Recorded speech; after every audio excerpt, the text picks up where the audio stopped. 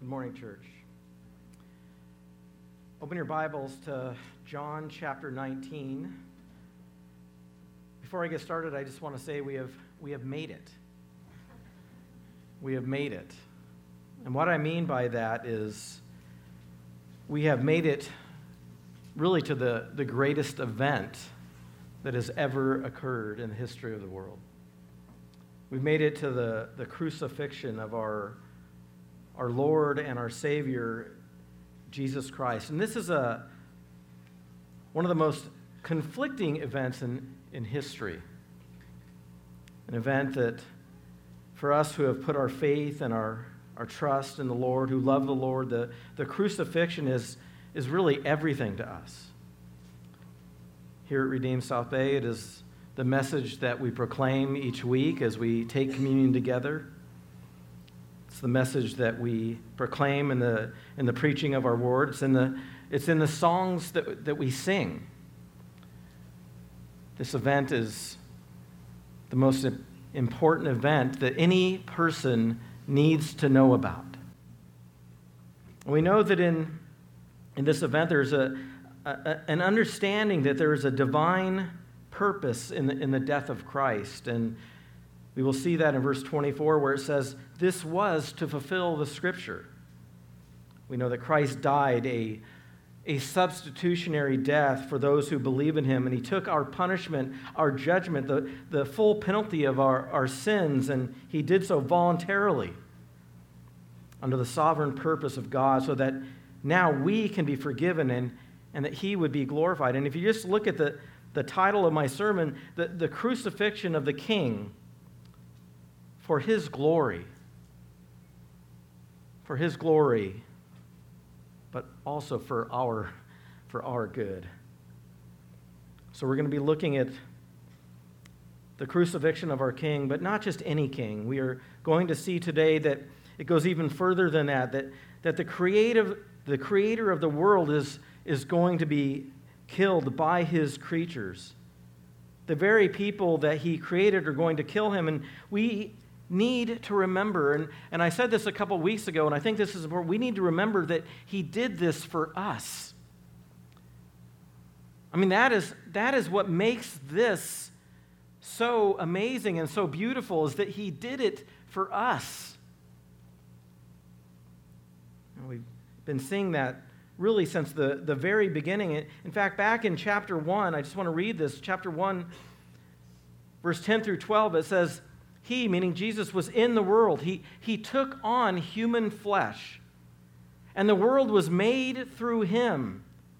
He is the creator. Yet the world did not know him. He came to his own, and his own people did not receive him. They rejected him, and they crucified him. But to all who did receive him, who believed in his name, he gave the right to become children of God." That's what we've been looking forward to. This verse in the first chapter tells us what we're going to be looking forward to this very day.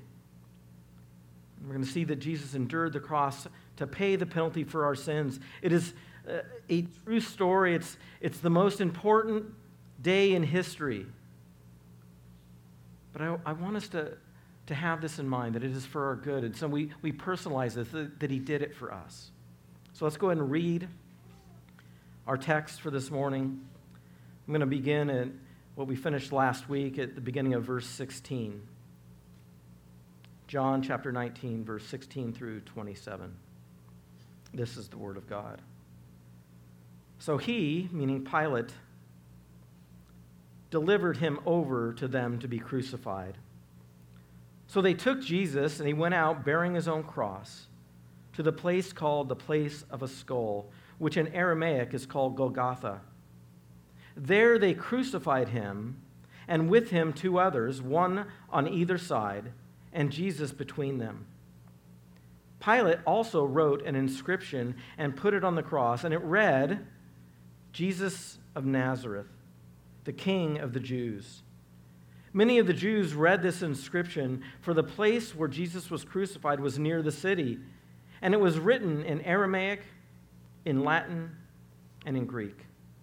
So the chief priests of the Jews said to Pilate, "Do not write the King of the Jews, but rather this man said, 'I am the King of the Jews.'" Pilate answered, "What I have written, I have written." When the soldiers had crucified Jesus, they took his garments and divided them into 4 parts, 1 part for each soldier, also his tunic. But the tunic was seamless, woven in one piece from top to bottom.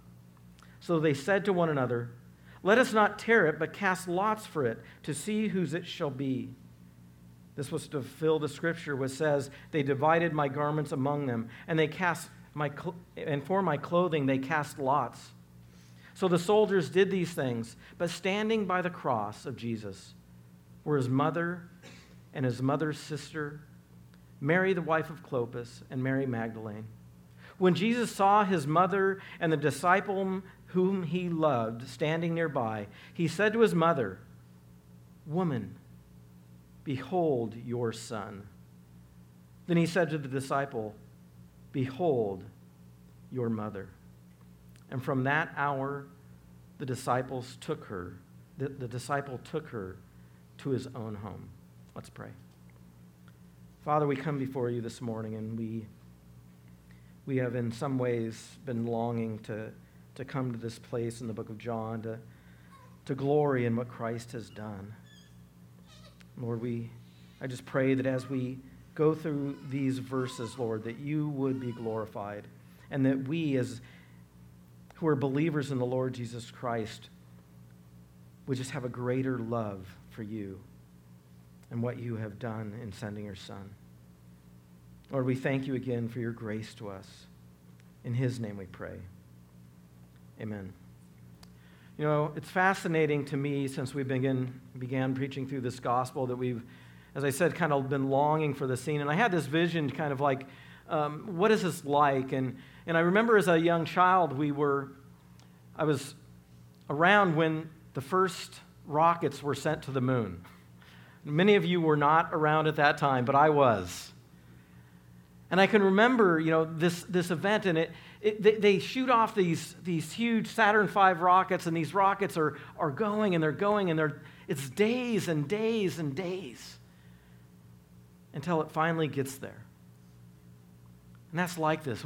We've been set off on this journey, and we were finally there, but there's something that you notice in this passage, that we get to this place, and John does not give us much.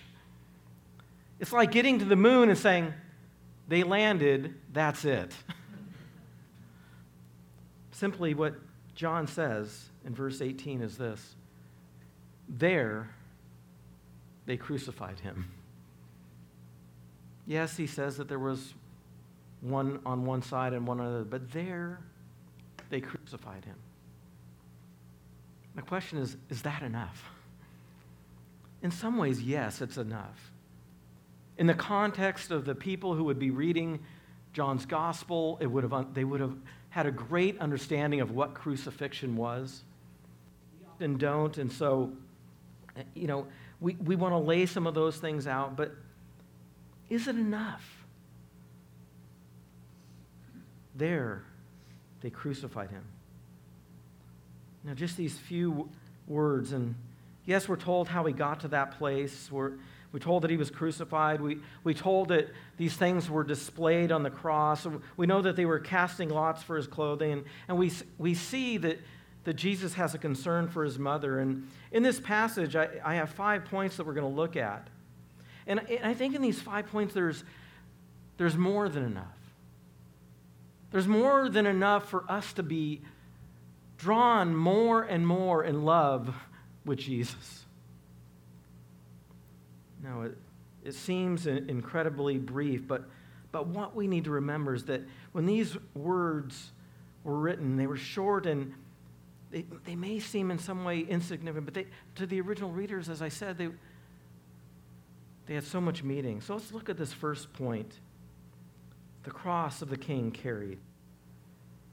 But before we get there, I want to just go back to last week and the first part of verse 16 that Kenny covered. And it says in verse 16, It says, so he, meaning Pilate, delivered him, Jesus, over to them, the Romans, to be crucified. So Pilate, who is this human authority, hands Jesus over to them to be crucified. And everyone would have known what that meant. We saw last week as Kenny described the beating that our Lord and Savior went through. That they took this whip and it possibly had pieces of metal or pieces of bone in the ends of this whip, and he would have been whipped.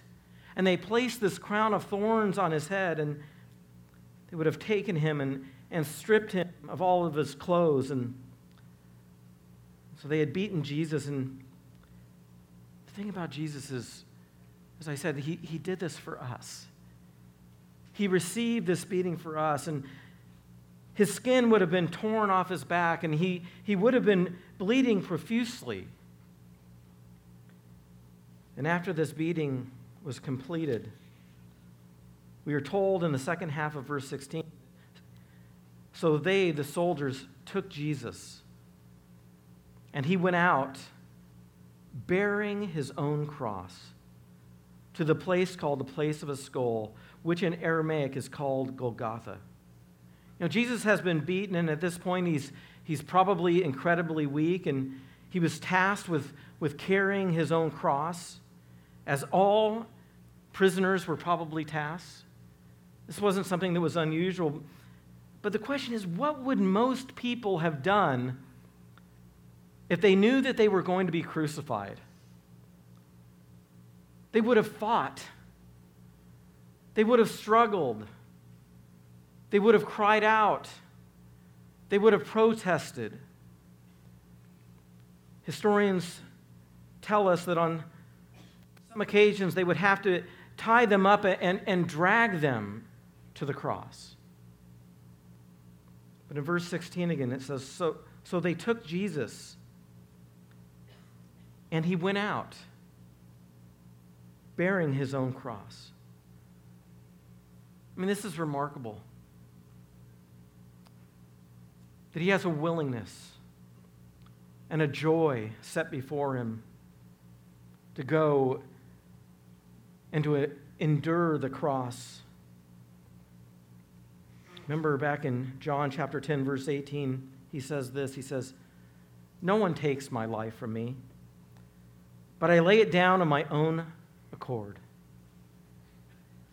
Nobody takes it from me. This is what was said of the suffering servant back in Isaiah chapter 53, that he was like a lamb that is led to the slaughter, that he did not open his mouth, that he did not protest. But we know that he was the Lamb of God who takes away the sins of the world, and therefore as the Lamb of God, he's willing to go and to do this, and he's doing it for us. And when we think of this cross, the cross was actually in two pieces. There was one piece that was left at the crucifixion site, and it was in the ground, and it would stay there, but they would take the cross member and they would bring it back to the prisoner, and the prisoner would have to bear that cross. And it said that the cross was anywhere from 100 to 200 pounds. But do you know what the greatest weight that was on that cross? It was the weight of our sin. It was the weight of our sin. Colossians, Paul says this in Colossians chapter 2, verse 14. He took the record of debt that stood against us. This he set aside, nailing it to the cross. And so Jesus bears that cross. He takes that cross upon his back, and he walks on a road that's called what has been called the Via Dolorosa. We know that those other criminals are probably with him. We know that Jesus is so weak that the other gospel writers tell us that in his humanity he was so weak that Simon of Cyrene had to help him carry the cross. But Jesus presses on, and he takes his cross, and I want to remind us again that he endured the cross to bear the penalty of our sins. And John shows Jesus' willingness to bear that cross as he goes voluntarily to that place where he's going to die. Hebrews 12 says this, for the joy that was set before him, he endured the cross, scorning its shame. It says earlier when he was coming into Jerusalem, that he set his heart to go to Jerusalem, knowing that he was going to die. This brings us to our second point, the crucifixion of our King proclaimed. We see this in verse 18. And again, we're told of his crucifixion ever so briefly. John writes, there they crucified him. There they crucified him. And when you think of crucifixion, it brings about so many pictures. And, crucifixions were around at that time. They were happening. And, if we just think about it, that Jesus Christ is crucified, but there's two others with him. This wasn't a special event, except that it was the Passover, and Jesus Christ was the Passover lamb. That was a common practice, and sometimes they would tie them to the cross, sometimes they would nail them to the cross. They would literally put the criminals on display, and it was designed to be a deterrent so that people would not go against Rome. It was designed to be excruciating. It was designed to be humiliating so that no one would want the fate of those who were crucified. And we're told that many saw Jesus hanging on the cross. Psalm 22, verse 6 through 8, talking about the crucifixion of Christ 1,000 years before, says this, but I am a worm and not a man, scorned by mankind and despised by the people. All who see me mock me. They make mouths at me. They wag their heads. He trusts in the Lord. Let him deliver him. Let him rescue him, for he delights in him. As Christ is hanging on that cross, people are mocking and scorning him, wagging their heads. And he's on display for all to see. And that was the point of crucifixion. John doesn't get into the details because the people know what crucifixion means. We have nothing like that. And in fact, capital punishment is being done away with more and more. But we have nothing like this. This is what was the most excruciating form of capital punishment, really, that man has ever created. And so when they arrive at this place called Golgotha, the place of the skull, that when they arrived there, Jesus would have been laid on his back or thrown on his back, and they would have nailed him to this cross member, and then they would have pulled this cross member and they would have attached it to that other beam. And then they would have nailed his feet to the cross. And you may ask, why do we have to get into the details? And I know for some of us, we've seen the passion of our Lord, the passion of Christ. And it's hard to watch. To be honest with you, I've only watched it maybe once or twice because it is hard to watch. But when we watch that and we see that and we see it happening, again, I want to remind us that he did that for us.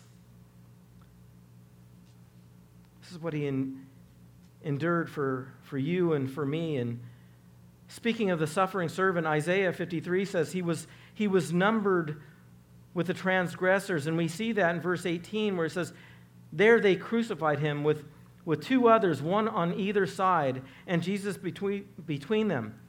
But even more than that, when it says that he was numbered with the transgressors, he was numbered with us. We want to look at these criminals that were crucified.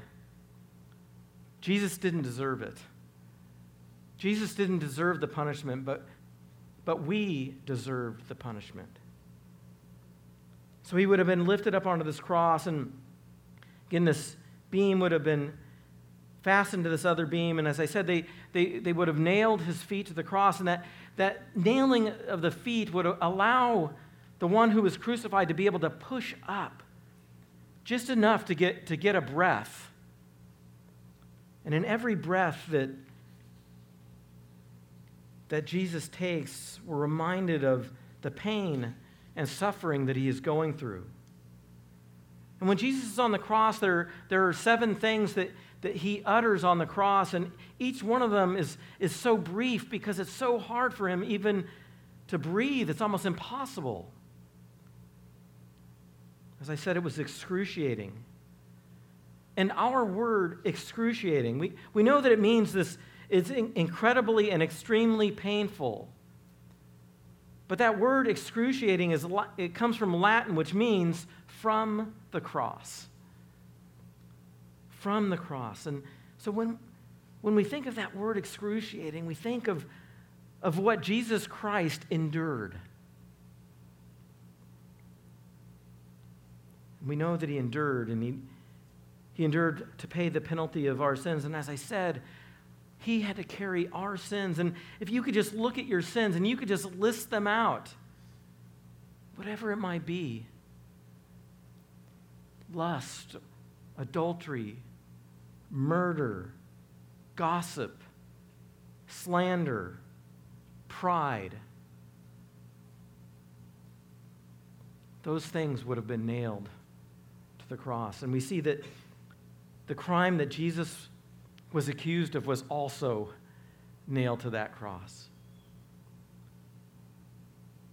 Verse 19. This is where we see the crime of the king displayed in verse 19. It says, Pilate also wrote an inscription and put it on the cross, and it read, Jesus of Nazareth, the King of the Jews. Many of the Jews read this inscription, for the place where Jesus was crucified was near the city, and it was written in Aramaic, in Latin, and in Greek. So the chief priests of the Jews said to Pilate, do not write the King of the Jews, but rather this man said, I am the King of the Jews. And Pilate answered, what I have written, I have written. No, Pilate has this sign made to place it on the cross, and this was a common occurrence that the offenses would be nailed there. But it's ironic because what he writes, what Pilate actually writes, declares the innocence of the king. And so when you look at that point in your notes where it says the crime of the king displayed, you could literally put parentheses around it and say, this is what he's accused of, but there's no crime there. Jesus of Nazareth, the King of the Jews, that's a true statement. It wasn't a crime, but it's what he was accused of. And when we go back to chapter 18, verse 38, what does Pilate say? He says, I find no guilt in him. I find no guilt in him. In chapter 19, verse 6, he says, I find no guilt in him. Then we must ask why. Why is he being crucified if there's no guilt in him? Well, we know one, and we're going to see that in our next point, that it was under the sovereign purpose of God. But at the human level, we know that Pilate sought to release him. We see that back in verse 12. It says, Pilate sought to release him, but the Jews cried out, if you release this man, you are not Caesar's friend. Everyone who makes him a king opposes Caesar. Pilate is giving in to their blackmail. If you don't do this, if you don't crucify this man, we're going to tell. And you're going to get in trouble. And so Pilate gives in to them, and Pilate writes, Jesus of Nazareth, the King of the Jews. And the Jews immediately object because what Pilate says is so offensive to them. How could this man who is at this moment hung on a cross in humiliation be our king? No, they're saying this is not our king. And they've just said that we have no king but Caesar. No, kill this man because he claims to be our king. Don't write that he is the King of the Jews. Write that he said he was the King of the Jews. or that he thinks he is the King of the Jews. But don't write what is actually true. The last thing is that they want is this man who is suffering this horrible death to be labeled their king. And the whole reason they wanted him dead was because he was not only declaring himself to be king, but he was declaring himself to be the Son of God. But he was the King of the Jews. And they were just acting in their complete ignorance of who Jesus truly was. Listen to what Paul says in 1 Corinthians chapter 2, verse 7 and 8. He says this, but we impart a secret and hidden wisdom, but we impart a secret and hidden wisdom of God, which God decreed before the ages for our glory. None of the rulers of this age understood this, for if they had, they would not have crucified the Lord of glory. They're oblivious to what they're doing. They're so oblivious to what they're doing that they go about crucifying the King of glory. No, he was being crucified because he was the Messiah, the Son of God, and he was sent to atone for the sins of his people. Because he is the King of the Jews. But he's not just the King of the Jews, but he's the King of kings and the Lord of lords. And verse 20 says, many of the Jews read this inscription, for the place where Jesus was crucified was near the city, and it was written in Aramaic, in Latin, and Greek. That means that that Pilate had this written 3 times. Once in Aramaic or Hebrew, which was the language of the Jewish people. Latin was the language of the Roman leaders and the soldiers. And Greek was the language of the common people of the Roman Empire. And those were the languages that Pilate chose so that everybody could read. We know it was the Passover, and as many pilgrims were there, they would have read this. And what Pilate writes is actually the truth, that he is the anointed one, that he is the Messiah. Back in chapter 18, Pilate asked Jesus this question, so you are a king? And Jesus answered, you say that I am a king. For this purpose I was born, and for this purpose I have come into the world. Back in John chapter 12, when he was coming into the city, they shouted, blessed is the King of Israel. He had already been declared their king, and so this was a true statement, but they're rejecting him as king. And as he is stripped of his clothes, and as he is hanging there on his cross, his clothes are laid there on the ground, and these soldiers take these clothes, and which brings us to our very next point, the clothes of the king divided. And these soldiers, they're oblivious to what's going on, that Jesus Christ is hung on the cross. And they're looking at his clothes. And you think of how callous that could be. We see in verse 23 and 24, it says, when the soldiers had crucified Jesus, they took his garments and divided them into 4 parts, 1 part for each soldier. Also his tunic, but the tunic was seamless, woven in one piece from top to bottom. So they said to one another, let us not tear it, but cast lots for it, to see whose it shall be. This was to fulfill the scripture which says, they divided my garments among them, and for my clothing they cast lots. So the soldiers did these things. Here we see an explanation about his garments being divided, and we have to understand that this was something that was normal for the soldiers to do. It was almost like a bonus. Look, if you go out and crucify people, you get what they have. As I said, it's a tragic scene that these men are gambling for Jesus' clothing.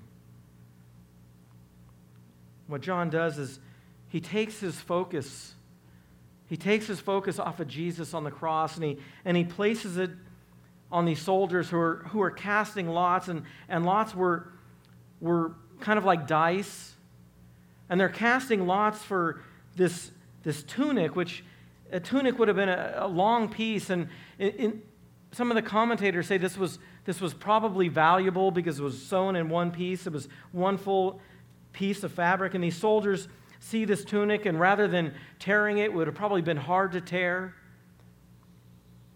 Rather than ripping it into pieces and dividing it, they see this tunic, one, I think not to tear it, but also because it would lose its value. And so what they decided to do in verse 24 is this: let us not tear it, but cast lots for it to see whose it shall be.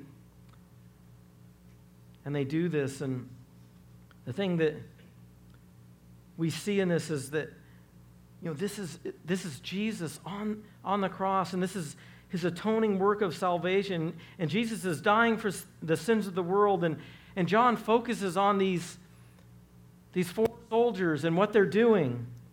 And he's doing it because he is showing that this is under the sovereign purpose of God. That this is what God had declared that this would take place.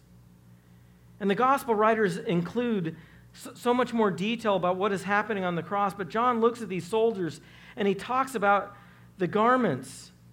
And he says in verse 24 that this was to fulfill the scripture. And this is happening, this is written about 1,000 years before this is taking place. And in Psalm 22, it's not just a psalm about casting lots, but it's a psalm about the crucifixion. And it's showing us what is going on, what is taking place on the cross is part of God's redemptive work. Just listen to Psalm 22, verse 16 through 18. He says this, for dogs encompass me. Is that what's going on here? Absolutely. A company of evildoers encircle me. They have pierced my hands and feet. As he's hung on the cross, I can count all my bones. They stare and gloat over me. But lastly, they divide my garments among them, and for my clothing they cast lots. Now, John includes this because the Holy Spirit has inspired the writer David to declare what is going to take place. It's a horrible scene, and we see in it the glory of Christ because it is Christ fulfilling the fulfilling of Scripture, one after another, down to the most intimate detail. God is unfolding his purpose in Christ for his glory and for our good. And so you have this being fulfilled under the sovereign purpose of God, and you have these four soldiers, and they're there, and they're dividing his clothing. But John next turns his attention to these four women, and I believe this is a contrast because you have these four soldiers, and now you have these four women. These four soldiers who are not looking at Christ, they're looking at what they can get from him. Yet you have these four women there, and this brings us to our last point, the concern of the king declared. And you see these four women, and it says in verse 25, so the soldiers did these things. But standing by the cross of Jesus were his mother and his mother's sister, Mary, the wife of Clopas, and Mary Magdalene. When Jesus saw his mother and the disciple whom he loved standing nearby, he said to his mother, "Woman, behold your son." Then he said to the disciple, "Behold your mother." And from that hour, the disciple took her to his own home. Again, if you were telling the story of Jesus' death and his sacrifice for our sins, this story seems pretty insignificant, doesn't it? It's kind of like, why did John include this here? And I think it's there for a couple of reasons. And John tells us, he changes his focus from these four soldiers to these four women. He looks at Mary, Jesus' mother, and he looks at Jesus' aunt. He looks at this another Mary, the wife of Clopas, and then he looks at the final Mary Magdalene, and they're standing, and they have their eyes fixed on Jesus. And Jesus looks at them, and And he also looks at this one that is described this way, that the disciple whom Jesus loved. And we know that that disciple is none other than the author of this gospel, the writer, John the disciple. Because John doesn't declare his name, he uses this, the disciple whom Jesus loved. And so you have these women and John there, and he's there, and he's with Jesus' mother. And he says to Mary, "Woman, behold your son." And then he says to John, "Behold your mother." And it's interesting because John is not the son of Mary. It's not his biological mother. And I think this story reveals Jesus' real obedience to the Father, even up to the point of death. We know in the law it says, what? Honor your father and mother. And Jesus was the firstborn son. It was his responsibility. It was his responsibility to make sure that his mother was cared for. And even on his cross, he's there and he has a concern for his mother. And we know that Jesus has other brothers and sisters, but they're not there, and they're at this point not believing. But John is there. We talked about this, as we usually do, we go through the passage a couple weeks before we preach, and we talked about this, that Pastor Kevin had a relationship with a friend of his, Scott Kesselring, and that Scott Kesselring had become a believer, and he has these children, and being a new believer and wanting his children to be cared for in a way, if anything were to happen to he and his wife Angie, they wanted Kevin to know that, Kevin, we want you to take care of our children if something were to happen to us. I think this is a similar thing going on here, that Jesus wants somebody to care for his mother if anything were to happen to him, and we know something is happening to him, don't we? And so he hands basically Mary, his mother, over to John to have John care for her. We know that her other children aren't followers at this point, and we know that James and Jude are probably Jesus' half-brothers, and it was Jesus' responsibility to do this, and so he hands Mary over to John, and we also see John's concern to honor Jesus, because it says, and from that hour the disciple took her to his own home. This gospel was written some 50 years after this event. Some 50 years, John is writing this saying, from that hour, I took her into my own home.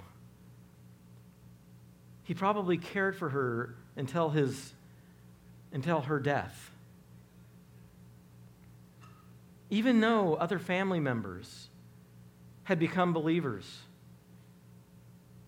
John did what Jesus said. He cared. He cared for Jesus, and he cared for Mary. And so we see Jesus being obedient to the Father, but we also see that John is being obedient to Jesus, and that is our call, isn't it? Aren't you grateful that Jesus was obedient to the Father? That he bore his cross, that he was crucified. He did this for you and for me. And he was living this life, a perfect life. And when he got on that cross, he didn't stop living that perfect life. He could have just said, oh, it's done. He will say, and we'll see this soon, it is finished. But before it is finished, he continues to do what his heavenly Father would have wanted him to do. And he does it unto death. And it's done for us, and he bore his cross. He suffered this crucifixion. He suffered this humiliation. And he continued to care. And he continued to care for us. And let's finish with this. Philippians chapter 2, verse 5 through 8. The Apostle Paul writes, "Have this mind among yourselves, which is yours in Christ Jesus, who, though he was in the form of God, did not count equality with God a thing to be grasped, but emptied himself by taking the form of a servant, and being born in the likeness of men, and being found in human form, he humbled himself by becoming obedient to the point of death, even death on a cross." Amen? Let's pray. Father, we come before you and we thank you. We thank you for your Son and his willingness to suffer the ultimate injustice, but to do so for us, those who have put their faith and trust in the Lord Jesus Christ. And my prayer is for anybody here who has not yet done this, who has not cried out to you, that they would today.